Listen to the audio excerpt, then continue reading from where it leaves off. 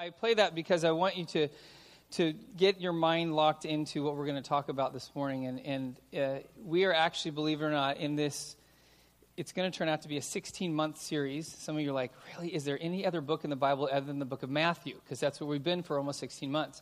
We're actually in the last kind of mini series within the broader series about what it means to follow Jesus and being his disciple. And talking about, we're in Matthew 24 and 25 for like the next 4 or 5 weeks or so, talking about Jesus' return, the return of the King. And I played that clip just so you kind of get a context, and we'll talk a little bit about this morning. So Left Behind, kind of the craze. Anybody, have the books and seen the movie and all that kind of stuff? Okay. It's kind of this end times craze that the church kind of jumps on a bandwagon, and then they get the culture thinking about it. And hear me, it's not that anything's bad about Left Behind, but it creates this kind of alarmism and this panic and it really gives a very narrow, focused kind of one theological understanding of end times that somehow leaves out kind of the broader understanding. And I played that this morning because I want us to, as we step into the series, and I give you a little bit of maybe an apology on the front end, especially this morning. This is going to be a fire hose on end times because of the volume of what Jesus covers in the first 35 verses of Matthew 24. It's a lot to take in, but hopefully you've had sufficient coffee today so you can embrace what you're about to hear. But I say that because the next few weeks, what we'll do is Jesus kind of launches on and responding, we'll see in a couple minutes, responds to some questions of his disciples and gives tons of information, but then begins to tell stories or parables to illustrate how you and I should be prepared for his imminent return and prepared even possibly even within our lifetime. So before we jump into the passage, I want you to understand that there's a key thing that Jesus mentions in verse 8. And in verse 8, Jesus says that what he's describing for his disciples about the end, about his return, is like labor pains or birth pains. He's using an analogy like when a baby's going to come, there's this process that begins with the water breaking, and then there's labor pains, and then there's the intensity and the frequency gets more and stronger, and then eventually the baby comes. That's what Jesus is saying when it comes to the signs that you're going to see and experience. It's like labor pains. So just think about that, because it's really important to understand what Jesus is saying. So if you're a parent, you've experienced that process. If you're a woman, I take my hat off to you, because you are studs compared to guys. I mean, we're wimps, but you have to actually give birth to the children. But I've had a front row seat for Courtney and Jordan to watch that process happen. And when Courtney was born, Kim's water broke at 6 a.m. on a Saturday morning. I was at the church for a meeting, and this was back before cell phones were the craze. I actually had a pager. Anybody remember what pagers are? And Kim and I had a little code, and the code was 911. And if I saw 911 on the pager, that means the baby's coming. So I got that, and I hurried home, and we got her to the hospital. So it's about 7 o'clock, and the doctors looked at her and said, sure enough, your water broke. We're going to have a baby. And we're like, all right, we're excited. And so all right, let's go, right? We're ready for the baby. And then 9 o'clock rolls around, and she's feeling some labor pains. And then noon, and then 4 in the afternoon, and still feeling some pains, but we're not really making progress. And then it's 9 at night, and you're still nothing. It took till past 4 a.m. the next morning for Courtney to finally show up.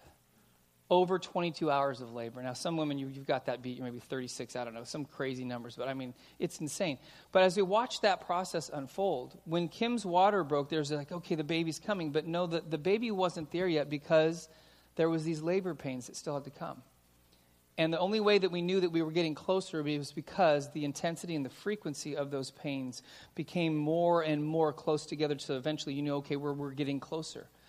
Now, the reason I say that is because Jesus says that intentionally, because we have a tendency to want to get everything wired perfectly so we understand all the information and how it's going to unfold, and we get our charts out, and then we get to the extent where we do this pardon me, but the stupid thing of predicting a date when Jesus is coming back. We do. That's why he said it's labor pains. I couldn't told you when Kim's water broke at 6 a.m. that it would take another 22 hours for Courtney to get there. I would have said, and for Kim's sake, how about another hour? That would have been better. That's why Jesus said, he said, there's only one person who knows when I'm returning. That's the Father. Nobody else knows. So anytime there's a date, and that's why we get all specific about, okay, if you read this, and you read in Daniel, and read in Revelation, then you look at Matthew, then we have all these charts, and we map it out, and we'll talk about that and what really the most important thing is in all of this discussion. But a couple of disclaimers on the front end. So there is a wide range of interpretation when it comes to end times within the body of Christ. And what we're going to look at this morning, what Jesus describes in Matthew 24, is this period of time known as the tribulation, which will come. It's a 7-year period that he's describing that will come just before his return, and the things that are going to transpire during that time. Now, within the body of Christ, there is a range of interpretations of this thing called the rapture. In fact, what you just saw on the screen from Left Behind, there is a clear bent towards one interpretation of where that rapture, which means where the church will be actually taken up out of the world, that will happen at the beginning of the tribulation. That's called pre-trib or pre-tribulational rapture. Now, there's other views that halfway through, like about 3.5 year mark, that's when the rapture happens and the church gets taken out. Then there's a post-tribulational theology that says, no, it comes really at the second coming. It comes when Jesus returns. So it's after the end of the tribulation. So I say all that to say, don't worry about what position you have. Now somebody like, what? You have to be pre, post, mid. Just be pan. It'll pan out in the end, okay? That's really, and the reason I say that, because some of you are like, oh man, I'm really like hardcore pre-trib. Here's the reality. If you get hard and fast on any one of those interpretations and you're wrong, you'll be very disappointed and confused when the end comes. Because I've had, and by the way, I'm not going to give you my interpretation or if I'm pre, mid, post. I'm pan, okay? Let's just go with that, all right? And the reason why is because people say, oh, Pastor John is this. If you land on pre-trib, guess what's going to happen if it ends up being post? You're going to say, wait a second, am I in the tribulation or am I not in the tribulation? I'm not supposed to be because I'm supposed to be out here. Am I saved? Am I not saved? I don't know. And there's this mass confusion. We'll talk about how you and I get beyond that. The most important thing that you and I need to understand about this discussion is there's one unifying person in all of this, and his name is Jesus. And he is the barometer, and he's the one that we focus on. And he's the one that if you and I will keep our eyes on him, we don't have to worry about all the things that the world says or the culture does or even the church goes into this panic mode as long as we keep our focus on him. So jumping into the passage, if you have your Bibles, I'm going to start. We're just kind of going to work our way through the passage. There's a lot to cover. But in verse 1 of Matthew 24, let me read the first 3 verses because Jesus gives us all the information we're going to get in a response to 2 questions. 2 questions that his disciples were asking him. So it says in verse 1, Jesus left the temple and was walking away when his disciples came up to him and called his attention to its buildings. Do you see all these things? He asked. Truly I tell you, not one stone here will be left on another. Every one will be thrown down. So now he's got their attention about what the future is going to look like. It says, as Jesus was sitting on the Mount of Olives, the disciples came to him privately. Tell us, they said, when will this happen? And what will be the sign of your coming and of the end of the age? So there's 2 questions they're asking him. The first one is when? And the other is what? And so Jesus responds accordingly. And so what I want to begin with is the first kind of major portion of Matthew 24. Jesus talks about kind of these when signs that you and I need to be aware of, and how that will unfold in our human history, in our experience. So the first sign that we can kind of be aware of, you can look at verses 4 and 5, is the rise of this figure called the Antichrist, or Antichrist, because listen what Jesus says. He says in verse 4, watch out that no one deceives you, for many will come in my name, claiming, I am the Messiah, and will deceive many. So Jesus is saying, as history unfolds, and then especially as you get to the tribulation, you're going to have multiple people who will come in our world, and they will make this claim, I'm Jesus. And we've already seen that happen many times in our culture, historically. In the world, people have made that claim, I'm the second coming of Christ. And you're like, no, you're not, I can tell. But Jesus says there's going to be people who will do that. And then ultimately there will be one figure who will be the Antichrist, which is a false Messiah that will set himself up as, or themselves up as, the ultimate authority. And it will be on some kind of global perspective, because it won't just be localized. It will be something that over time, and this is where, because we don't have time this morning, we can't get into the passages in Daniel and the passages in Revelation. But those are good to go and read. In fact, I think probably later this afternoon we'll have some resources that will be posted on the hub on the website that will have kind of one scholarly approach to Revelation and interpreting the different views. And then there's another one that's this handbook that's really kind of almost a humorous kind of look at end times, but it does a great job of defining all the terms so you understand what people are talking about. Those resources will be on the website. But Daniel gives us some insight on how this thing's going to unfold. So the Antichrist, so we know from Daniel chapter 9, I won't get into the specifics, but we know he's going to be some kind of unifying figure that will have the ability to bring a peace treaty with Israel. And before this all happens, the sacrificial system that historically was in the Old Testament that Israel lived under will be reinstated in Israel.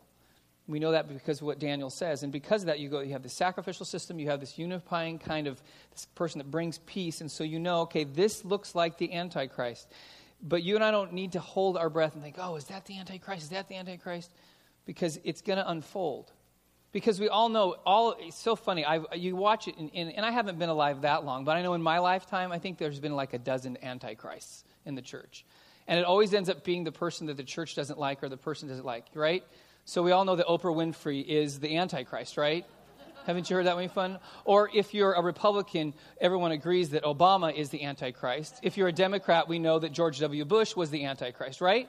That's usually the way it goes. Isn't it funny that none of them turned out to be actually the Antichrist? Because we hyper-focus and we think, oh, okay, I'm going to get out my chart. Where's it supposed to be? It's the we lose sight of it. But Jesus says this is one of the signs. Remember, one of the labor pains that you're going to be able to see and know that something is getting closer. Second sign that Jesus highlights is earthquakes, famines, wars, and persecution. So verse 6 going to verse 13 says, Jesus said, you will hear of wars and rumors of wars, but see to it that you are not alarmed. Such things must happen, but the end is still to come. Nation will rise against nation, kingdom against kingdom. There will be famines and earthquakes in various places. Verse 9 says, then you will be handed over to be persecuted and put to death, and you will be hated by all nations because of me. At that time, many will turn away from the faith and will betray and hate each other. And many false prophets will appear and deceive many people. Because of the increase of wickedness, the love of most will grow cold, but the one who stands firm to the end will be saved. So what is Jesus talking about? Now, when you and I read those verses, does that sound like anything that's happening today? Wars, earthquakes, famines, persecution. Is that happening anywhere in the world today? Yeah, it is. But you know that those things have been happening throughout human history? That sometimes, oh yeah, there's more persecution today, there's more earthquakes. Well, if you live in Southern California, there is more earthquakes. Because go move to Oregon and watch people go through an earthquake. It's pretty funny. We had a little 3.6 when we were in Oregon, and people were like, oh my goodness. They're like, did you even feel that? It's but anytime there's an earthquake, it's the big one, there's more coming, and hey, there's a war, and it's been true throughout human history. Remember, Jesus said these are labor pains, which means labor pains increase with frequency and intensity over time to indicate. So when we get to the end and we get to the tribulation, there will be a dramatic increase in wars and persecution and earthquakes and famines, more than we even are experiencing right now. But the point is that we're not to panic. There's going to be unrest on the earth. There's going to be unrest amongst nations. There's going to be unrest even amongst Christians. Because Jesus says that their love will grow cold. They'll be deceived in their understanding. See, sometimes you and I have to look at this in terms of there's a long period where there's going to be these signs that will increase. But you and I have to be patient in the midst of all of these signs, because not one sign is the sign, except the one at the end, which we'll talk about. But there's this anticipation, but there has to be a window of time that we are, okay, that's happening, but I know it's still coming. It's another labor pain that's coming, and anticipation, not getting so hyper-focused that we can't do anything else. We're paralyzed because this has got to be the one. You know, we sell all of our possessions and we move up to the mountaintop waiting for Jesus to come back, and we're sorely disappointed when he doesn't. People have done that, believe it or not, and it's happened within the last decade. It happens all the time. It's kind of like when I was a kid, we had our favorite cousins. Anybody have favorite cousins where you really bond with them? They lived up in the Bay Area, and we were in San Fernando Valley. And so when we would get together, it was so much fun. It was like Christmas and going to Disneyland and your birthday all wrapped up into one. It was awesome. So we would always anticipate when they were coming. But this was when I was younger, way before cell phones and GPSs, that tell you you're going to be there at 5:36 and 17 seconds. We didn't have that. And so we knew the day that they were coming, and we had an idea when they were leaving the Bay Area, but we didn't know exactly when they were coming. They would always give us a window. So they'd say, okay, we'll probably be there between 4 and 7, because We don't know how long it's going to take if there's traffic, and we don't know how many times we're going to have to stop, and, all those different factors. And so just know that we'll be there between like 4 and 7. And so I remember when 4 o'clock hit, I'm like, they're going to be here. So I'd go out in the front yard and I'd stand there. Any car that go by, it's like, is that them? Did they get a new car? Is that them? I'm not sure. And so I'd get all excited for 3 hours. I stand out on the front lawn and like, every car going by and every car and waiting. Because when they would come, literally, they would do it to us. We would like mob the car, barely let them get out. We'd just be hugging them. And when they would leave, we would chase the car down the street as far as we could go. But remember, for that 3 hours, it's like, I can't do anything else. I'm just waiting. What Jesus is saying is, listen, there's a window of time when there is going to be wars and famines and earthquakes and persecution.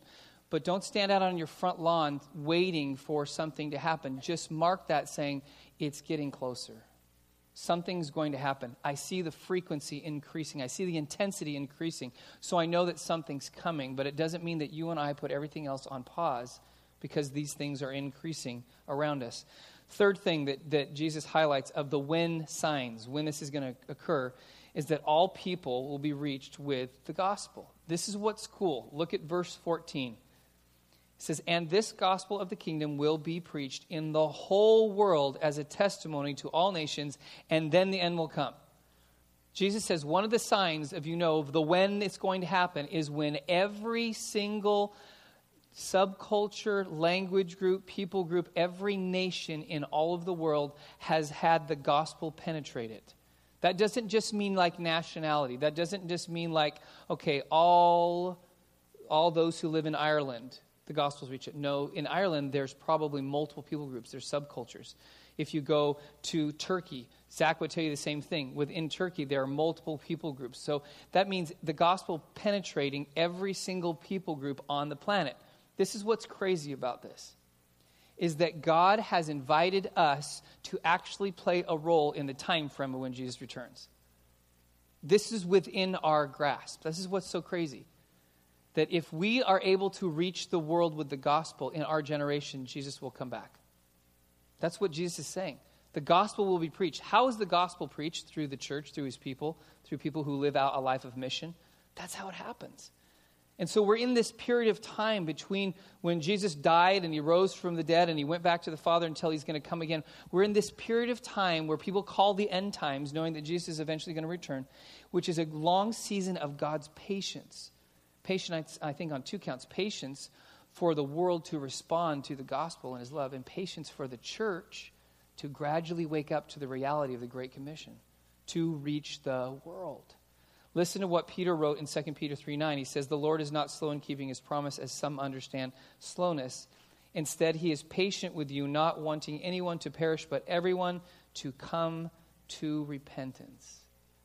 God is waiting. In fact, sometimes it might be helpful for us to see, we know that God is loving and he cares for us, but maybe sometimes we should see God up in heaven doing this. Come on. Jesus is like, come on already. People need to hear the gospel. There's unreached people all around the world. Come on. I'm sure he's wanting. Why? Because God's desire is to be with us. And he is through the power of his Holy Spirit, but he wants to be face to face with us. He's like, come on. We can do this. And this is what's crazy. In our generation, in our lifetime, Jesus could come back. He could. We have a role in that. In fact, Dan Stewart, who many of you know, Dan was one of my Bible college professors before he was pastor of the church here a number of years ago. And one thing he said that just stuck with me when we were in class one day, he said, listen, he said, you're going to see Jesus in your lifetime. I'm like, Dan's going to call out a date right now? He's coming back? Is it really going to happen? He said, no. He said, listen, if you die, you're going to see Jesus. And if he comes back, you're going to see Jesus. Either way, you're going to see Jesus. I'm like, wow, you're right. We are going to see Jesus. But think about in our lifetime. There is the possibility that we will see Jesus return. And we have an impact on that, on the way that we respond to making disciples of all nations. Just let that sink in about how God has invited us to be a part of his plan. Then the fourth sign that Jesus highlights, and this is where everything starts to change. This is about 3.5 years through this thing called the tribulation. We know that from passages in Daniel. But in number 4 is the abomination of desolation. Sounds really horrific, and it is. Because Jesus goes on in verse 15, he says, when you see standing in the holy place the abomination that causes desolation, spoken through the prophet Daniel, let the reader understand. Jesus is referring to an event that will occur about halfway through the tribulation where the Antichrist will set himself up or themselves up as the ultimate authority, as God in the world, and do it in such a way that it will occur at the temple where something is desecrated, where the worship of the true God is no longer the focus. It's the worship of the Antichrist. And it'll be so horrific that nobody will question. Everybody will know what's going on, what's transpiring. It will be global in its impact and effect. And what Jesus was saying is, in a moment, this is kind of that turning point. The first 3.5 years are bad enough. The last 3.5 years of the tribulation, it will be like nothing we've ever seen in the history of mankind. What will unfold. In fact, which leads to the fifth thing that Jesus begins to explain about, and that is the Antichrist domination. So let me read verse 16 to verse 28. Because Jesus says, now that the abomination and desolation happens, and then this is what goes on next. He says, then let those who are in Judea flee to the mountains. Let no one on the housetop go down to take anything out of the house. Let no one in the field go back to get their cloak. How dreadful it will be in those days for pregnant women and nursing mothers. Pray that the flight will not take place in winter or on the Sabbath. For there will be great distress, unequaled from the beginning of the world until now, and never to be equaled again. If those days had not been cut short, no one would survive. But for the sake of the elect, that's the church, that's people who follow Jesus, those days will be shortened. At that time, if anyone says to you, look, here is the Messiah, or there he is, or do not believe it. For false messiahs and false prophets will appear and perform great signs and wonders to deceive, if possible, even the elect. See, I have told you ahead of time. So if anyone tells you, there he is, out in the wilderness, do not go out. Or here he is, in the inner rooms, do not believe it. For as the lightning comes from the east, is visible even in the west, so will be the coming of the Son of Man. Wherever there's a carcass, there will be vultures that will gather. So Jesus is saying, listen, once that happens, you are going to experience wars, famines, persecution, earthquake, like you have never seen in the history of the world. That will be something that will be horrific. And that's one of the things that's what I mentioned earlier. We have to be careful if we get hard and fast on when the rapture happens. Because if you hit the second half of the tribulation and you were pre-trib all the way, you were in a world of hurt. But if you said, you know what, it might be, and I hope it's pre. I'm just telling you, I'll take the ticket out at the beginning of the 7 years than the one at the end. But Jesus is the one who determines that. The Father knows when Jesus will return. So that's why we need to be aware. That's why Jesus is explaining this to us. So understanding that there's going to be this intense time. It's, again, remember the birth pains, the contractions. They're getting really intense. They're getting more severe. It's getting closer and closer until Jesus returns, just like when a baby comes. It's the same kind of thing. So Jesus says these are the signals or the signs that are determining kind of the when. And then he goes and he talks about the what, the impact that you and I need to see that will happen around us. Look at verse 29. The first what sign is that it'll have a tremendous impact on creation. So verse 29, Jesus says, immediately after the distress of those days, the sun will be darkened and the moon will not give its light. The stars will fall from the sky and heavenly bodies will be shaken. This is going to be done in such a way, it's not going to be a localized earthquake in LA or San Francisco or wherever.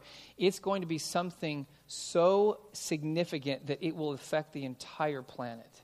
Jesus is talking about, can you imagine the sun going dark and the moon not having light? And can you imagine, like, not just one shooting star, but stars falling from the sky? This is going to be something everyone around the world is going to be able to see and experience and know what's going on. You know, we always see movies, in Hollywood, they try to portray like the end of the world. No movie's ever going to come close to what we're going to experience and what we're going to see. There's this incredible impact on creation. Again, it's a huge contraction that's coming before the baby is birthed. And something you and I have to be aware of. Because then it's kind of like when you reach that point, if you've been a part of that birthing process, it's like the contractions are so strong and so frequent, it's time to push. That's when this is. It's like, okay, he's coming. We know he's coming. It's getting closer. And the second thing, Jesus goes on in verse 30 and says, not only impact on creation, but right before he comes, there'll be an incredible impact on people.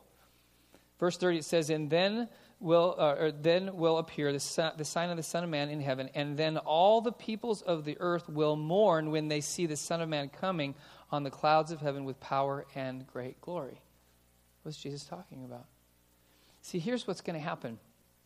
See, throughout our lifetime, God constantly is reaching into our lives through the truth of the gospel in Jesus, through the power of the Holy Spirit, getting our attention, saying, you've tried to become your own God. It's time for you to surrender your life to me. It's time for you to be with me. And he does it through circumstances. He does it where we live. He does it through our family. He does it through all these different things. He's reaching out to us because he wants us to be with him. But when we choose to reject that and choose to be our own God, then this is what Jesus is describing.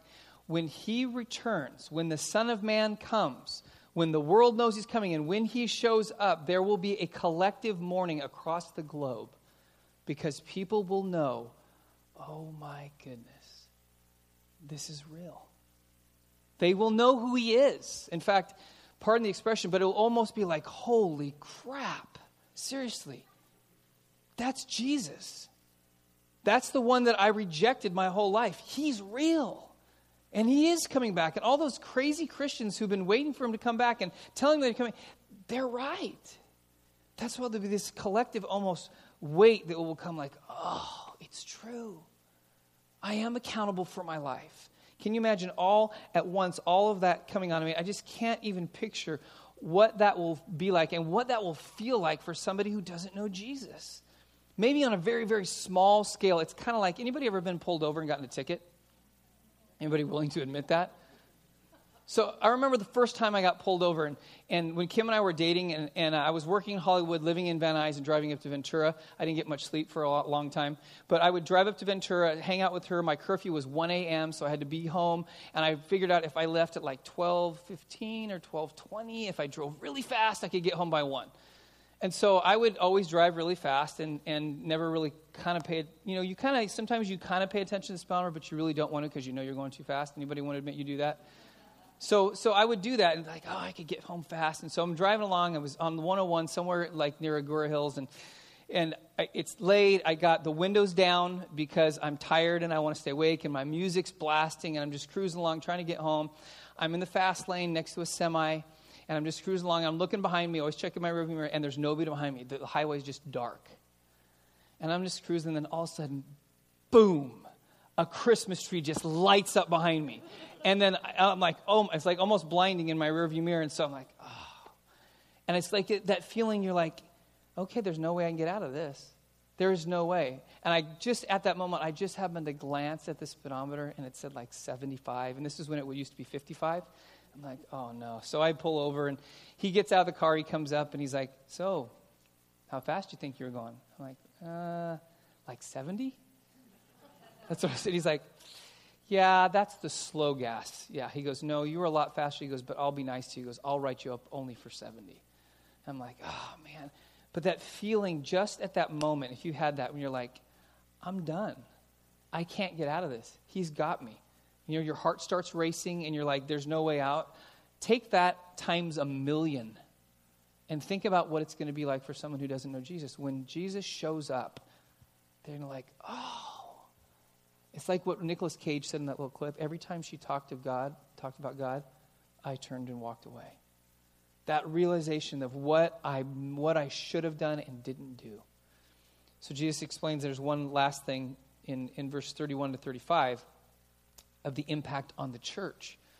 So what happens, so we see what happens to creation right before he's about to come back, what happens to people, and then what happens to the church when he comes back. This is the cool part. This is like the pinnacle. In verse 31, it says, Jesus says, and he will send his angels with a loud trumpet call, and they will gather his elect from the four winds, from one end of the heavens to the other. Now learn this lesson from the fig tree. As soon as its twigs get tender and its leaves come out, you know that the summer is near. Even so, when you see all these things, you will know that it is near, right at the door. I tell you, truly I tell you, this generation will certainly not pass away until all these things have happened. Heaven and earth will pass away, but my words will never pass away. What is Jesus describing? He's describing the moment when he comes back, when he'll send angels and they will take the church, the people who have given their lives to follow Jesus and have understood what his death and resurrection mean and the forgiveness of sin and turn from their life to follow him. He scoops us all up and we get to be with him. It's the moment of the wedding. It's that anticipation where the groom and the bride finally come together after all the waiting, after all the preparation, after the culmination of all this process of courting, and finally get to be together.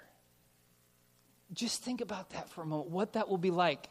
if you've chosen to follow Jesus, that will be the most incredible experience you and I have ever known. He will be there, and it won't be like, oh my goodness, Jesus is here. It'll be like, Jesus is here. Finally, he's here. Anybody remember, if you're married, remember your wedding day? Hopefully it was a good experience for you. Mine was like the time of my life. But I remember, Kim did like 95% of the wedding preparation. Guys, that's true, huh? Your wives did all the planning. Don't pretend that you did, right? But I remember the anticipation and the excitement.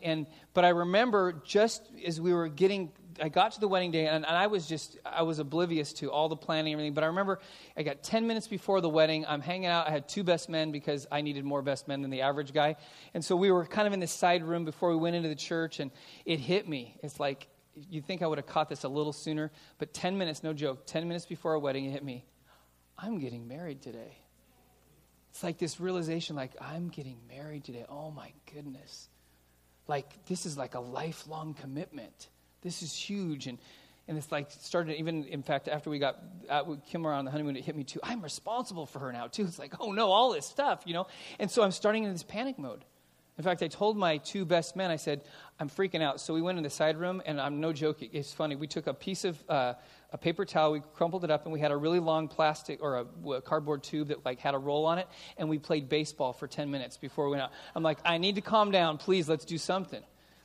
And then when we walked out and we got into the church, and the church was filled with people, and they're all staring at you, and like then the heart's really like, oh, pounding. And I'm seeing all these people, and most of them I don't even know because they're all from Kim's side. Like the bride's side's huge, and the groom side has my family, kind of a thing. And then the wedding party comes in, and I'm getting more nervous. And then they close the back doors. And then the music changed, and then the door opens. And Kim's standing there with her dad. All of my fear went away. I didn't see anybody else in that room. All I saw was Kim. And she started walking towards me, and it was like, I'm getting married today. This is awesome. This is incredible. She told me later she had the same thing, this great anxiety, and then she saw me because we realized we get to marry our best friend. Nobody else matters in this room. Just think about that moment when Jesus gathers us to him and we see him face to face. It's that moment. It's like, this is what I've been waiting for my entire existence, my entire life, and now I get to see Jesus. We should be relatively excited about that. That should be a moment that we anticipate. It has a direct impact on us, the church. And then let me close with this, because as we head into the next few weeks and we talk about the ways that Jesus says this is the way you need to be prepared, we just got a fire hose of information. I understand that. It's the end times fire hose. How do we respond to this? How do we manage and navigate what we've just heard or what we're learning from what we're reading about what Jesus said? 3 things I just want to highlight. The first thing is in verse 4, and that is we respond by being attentive. Be attentive to what's happening. Jesus says this in verse 4. He says 2 simple words. He says, watch out, which is be aware, be alert to see what is happening in the world around you. Be aware what happens on the other side of the globe impacts you even though you live thousands and thousands of miles away. Be aware. And I think that's important because I'm telling you, it's so easy culturally for us to kind of get into a rhythm where all that really matters to us is our home, our family, and our job. Or in Simi Valley and maybe California, maybe our country. But we live in such a kind of a routine that we forget about what's going on in the world. And so we're not alert to the different things that are going on. We're not aware of what's happening because we become so kind of just focused in on our routine, and we miss the bigger picture of what's going on. So that's why we talked about, even in terms of the gospel, but we really should be global Christians. That what happens in Turkey should have ripple effects of what happens in Simi Valley, because we're all part of the same body. And we're in this global realization. The world is a lot smaller than it ever used to be. When you can hop on a plane and almost the same day get to almost anywhere on the planet, that's crazy. It's a small world. When somebody in West Africa gets Ebola, it affects the rest of the world. It's you and I have to have that perspective. Being alert and seeing what's happening around us. And then there's a second thing that we're supposed to do in verse 6. It's really something we're not supposed to do, but don't be alarmed. Jesus actually says it. He says, but see to it that you are not alarmed. Why would Jesus say that? Because Jesus is really smart. He can look down the historical kind of focus, and he can look at the church and he go, man, they're going to freak out. I know they're going to freak out. They're going to do really crazy stuff.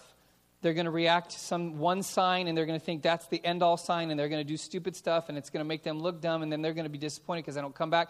I'm pretty sure he was thinking that because he was God. Like, for example, anybody remember Y2K? Yeah. That's an embarrassment for the church.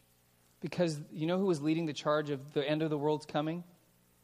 The church. Now, I wasn't at this church back then. I was pastoring another church at the time, but I knew a lot of churches, and I had a strong contingent within the church I was pastoring. It says, Pastor, we need to be ready for the end. And they brought me this whole packet of how to prepare for the end. We need water. We need top ramen. We need batteries and flashlights because, when it goes from 1999 to 2000, the computers aren't ready for that. And so airlines are going to crash. We can't get gas. Electricity is going to stop working. It's all the end. Jesus is coming back. I'm like, oh. And what happened? What happened January 1st, 2000? Anybody remember what happened? The Rose Parade still happened. The Rose Bowl still was played, right? All the normal things that happened every January 1st happened. Why? Because people, what do? They panicked. Panic will cause us to do silly things. And that's why so many times people look at the church and say, are you kidding me?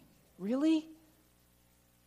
But I know there is a part of that. There will always be that kind of confusion when people look at the church. It shouldn't be because of, honestly, our own stupidity. And sometimes we do that. We freak out and and that's why just be careful. That's why with the Left Behind series, this is not an indictment on Tim LaHaye and his theology, but just be careful. Don't hyper-focus on one particular theological persuasion when it comes to the end times. You have to be careful because nobody knows all the details. There is no perfect end-time theology, even though sometimes people think they do. But when we get locked on one, that's when we start to panic and we start to hyper-focus. Get the broader picture of what Jesus is saying. And then the final thing is this, and this is really the most important thing. It's kind of like when you've been in a long seminar class and the instructor says, if you haven't heard anything else, this is what you need to take away. This is what it is. Focus on Jesus. You're like, oh, man, Pastor, it's been 40 minutes. You could have said that right at the beginning and we could have been done. But Jesus says in verse 30, they will see the Son of Man coming. All the birth pains, all the labor pains lead up to one event, the Son of Man coming, Jesus coming back. This is all about Jesus. This is the return of the King of Kings. It's about him. So if you want to make sure that you're ready, if you want to make sure, which by the way, you don't need to worry about missing the return of Jesus. You won't be like the Pharisees who are like, is he really God? Is he not? Is he really the Messiah or is he not? He doesn't really work with our law that we've created. There won't be any of that. The whole world will know. Everyone will know.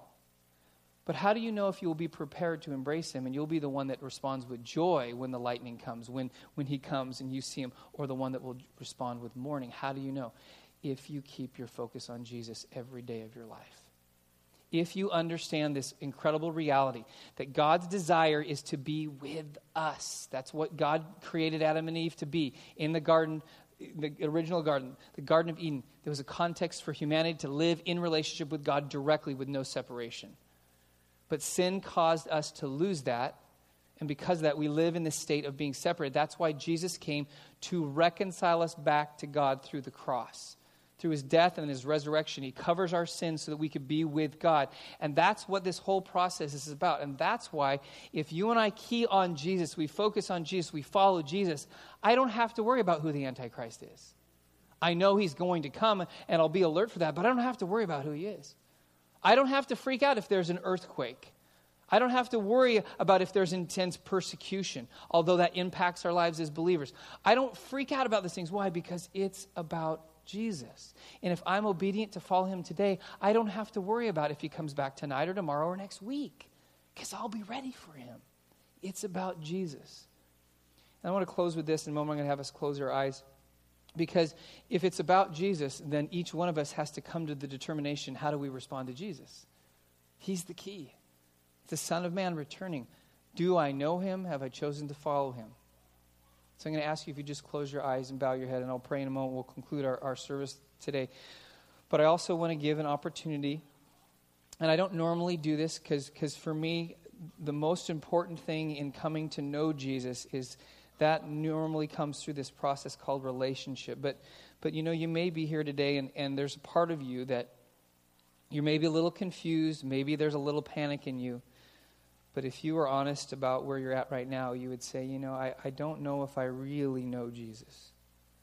I don't know if I've really surrendered my life to him. I don't know if I've exchanged my agenda for his.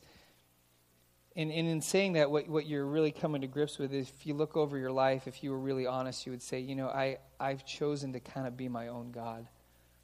I've chosen to live life my way because I thought I knew best. But then also, if you're also honest as well, you would look and think, I haven't done a very good job of being God. I haven't done a very good job of trying to make my life what it's supposed to be. And you look at the brokenness and the pain and the failure and the sin in your life, and it just hasn't added up. But the good news is that Jesus has loved you so much all of your life that even to this moment now, he's reaching out to saying, listen, you can be secure in your future. You can know that you will see me someday and you will respond with joy. You can know those things if you choose today to surrender your life to me, to embrace my forgiveness, to cover your sin from your past, to turn the page, to move into a new life, and no longer try to be the God of your own life, but allow Jesus to be the one who is the King of Kings, the one who's on the seat that sits on the throne of your heart, the one that is in charge of your life. If I'm describing what you would desire today, and you have not in your lifetime made that commitment, but you would like to do so today, I'm going to ask you to do one simple thing. I'm going to ask, everybody's eyes are closed. Even right now, your eyes can remain closed. I'm just going to ask you to raise your hand. And the reason I'm asking you to raise your hand, and just to keep it up, is so that, not that I can somehow say, okay, yeah, you've done it, you check off the box. But even right now, in a physical sense, you're saying before God right now, you're saying to Jesus, I want your attention. It's almost like when you raise your hand trying to get someone's attention. You have Jesus' attention right now. And by raising your hand right now and lifting it high, you're saying, I want to surrender my life to you. I want to surrender my agenda. I want to embrace your agenda. I want to choose to follow you. Lord Jesus, you know the hands that have been raised. You know the hearts that are represented there. You know the commitments that are being made, and I thank you for that. Lord Jesus, we know this is about you, and so I pray, Lord, that those who are making that commitment today, that you would come by your grace and your mercy, and you would bring forgiveness over their past. That, Lord, that you allow them to see, Lord, that what they used to be is not what they have to be in the future, so they can turn the page and they can move forward, turning from the way that they used to live, turning to the new way of life that you have for them. And the Lord, as they move forward, that they would be this anticipation of the future, that if they were, Lord, we know if we are ones that follow you, if our life ends, this physical life ends, we see you. But if you come back, we get to be with you. And that we would live out with that kind of confidence and assurance every single day of our lives.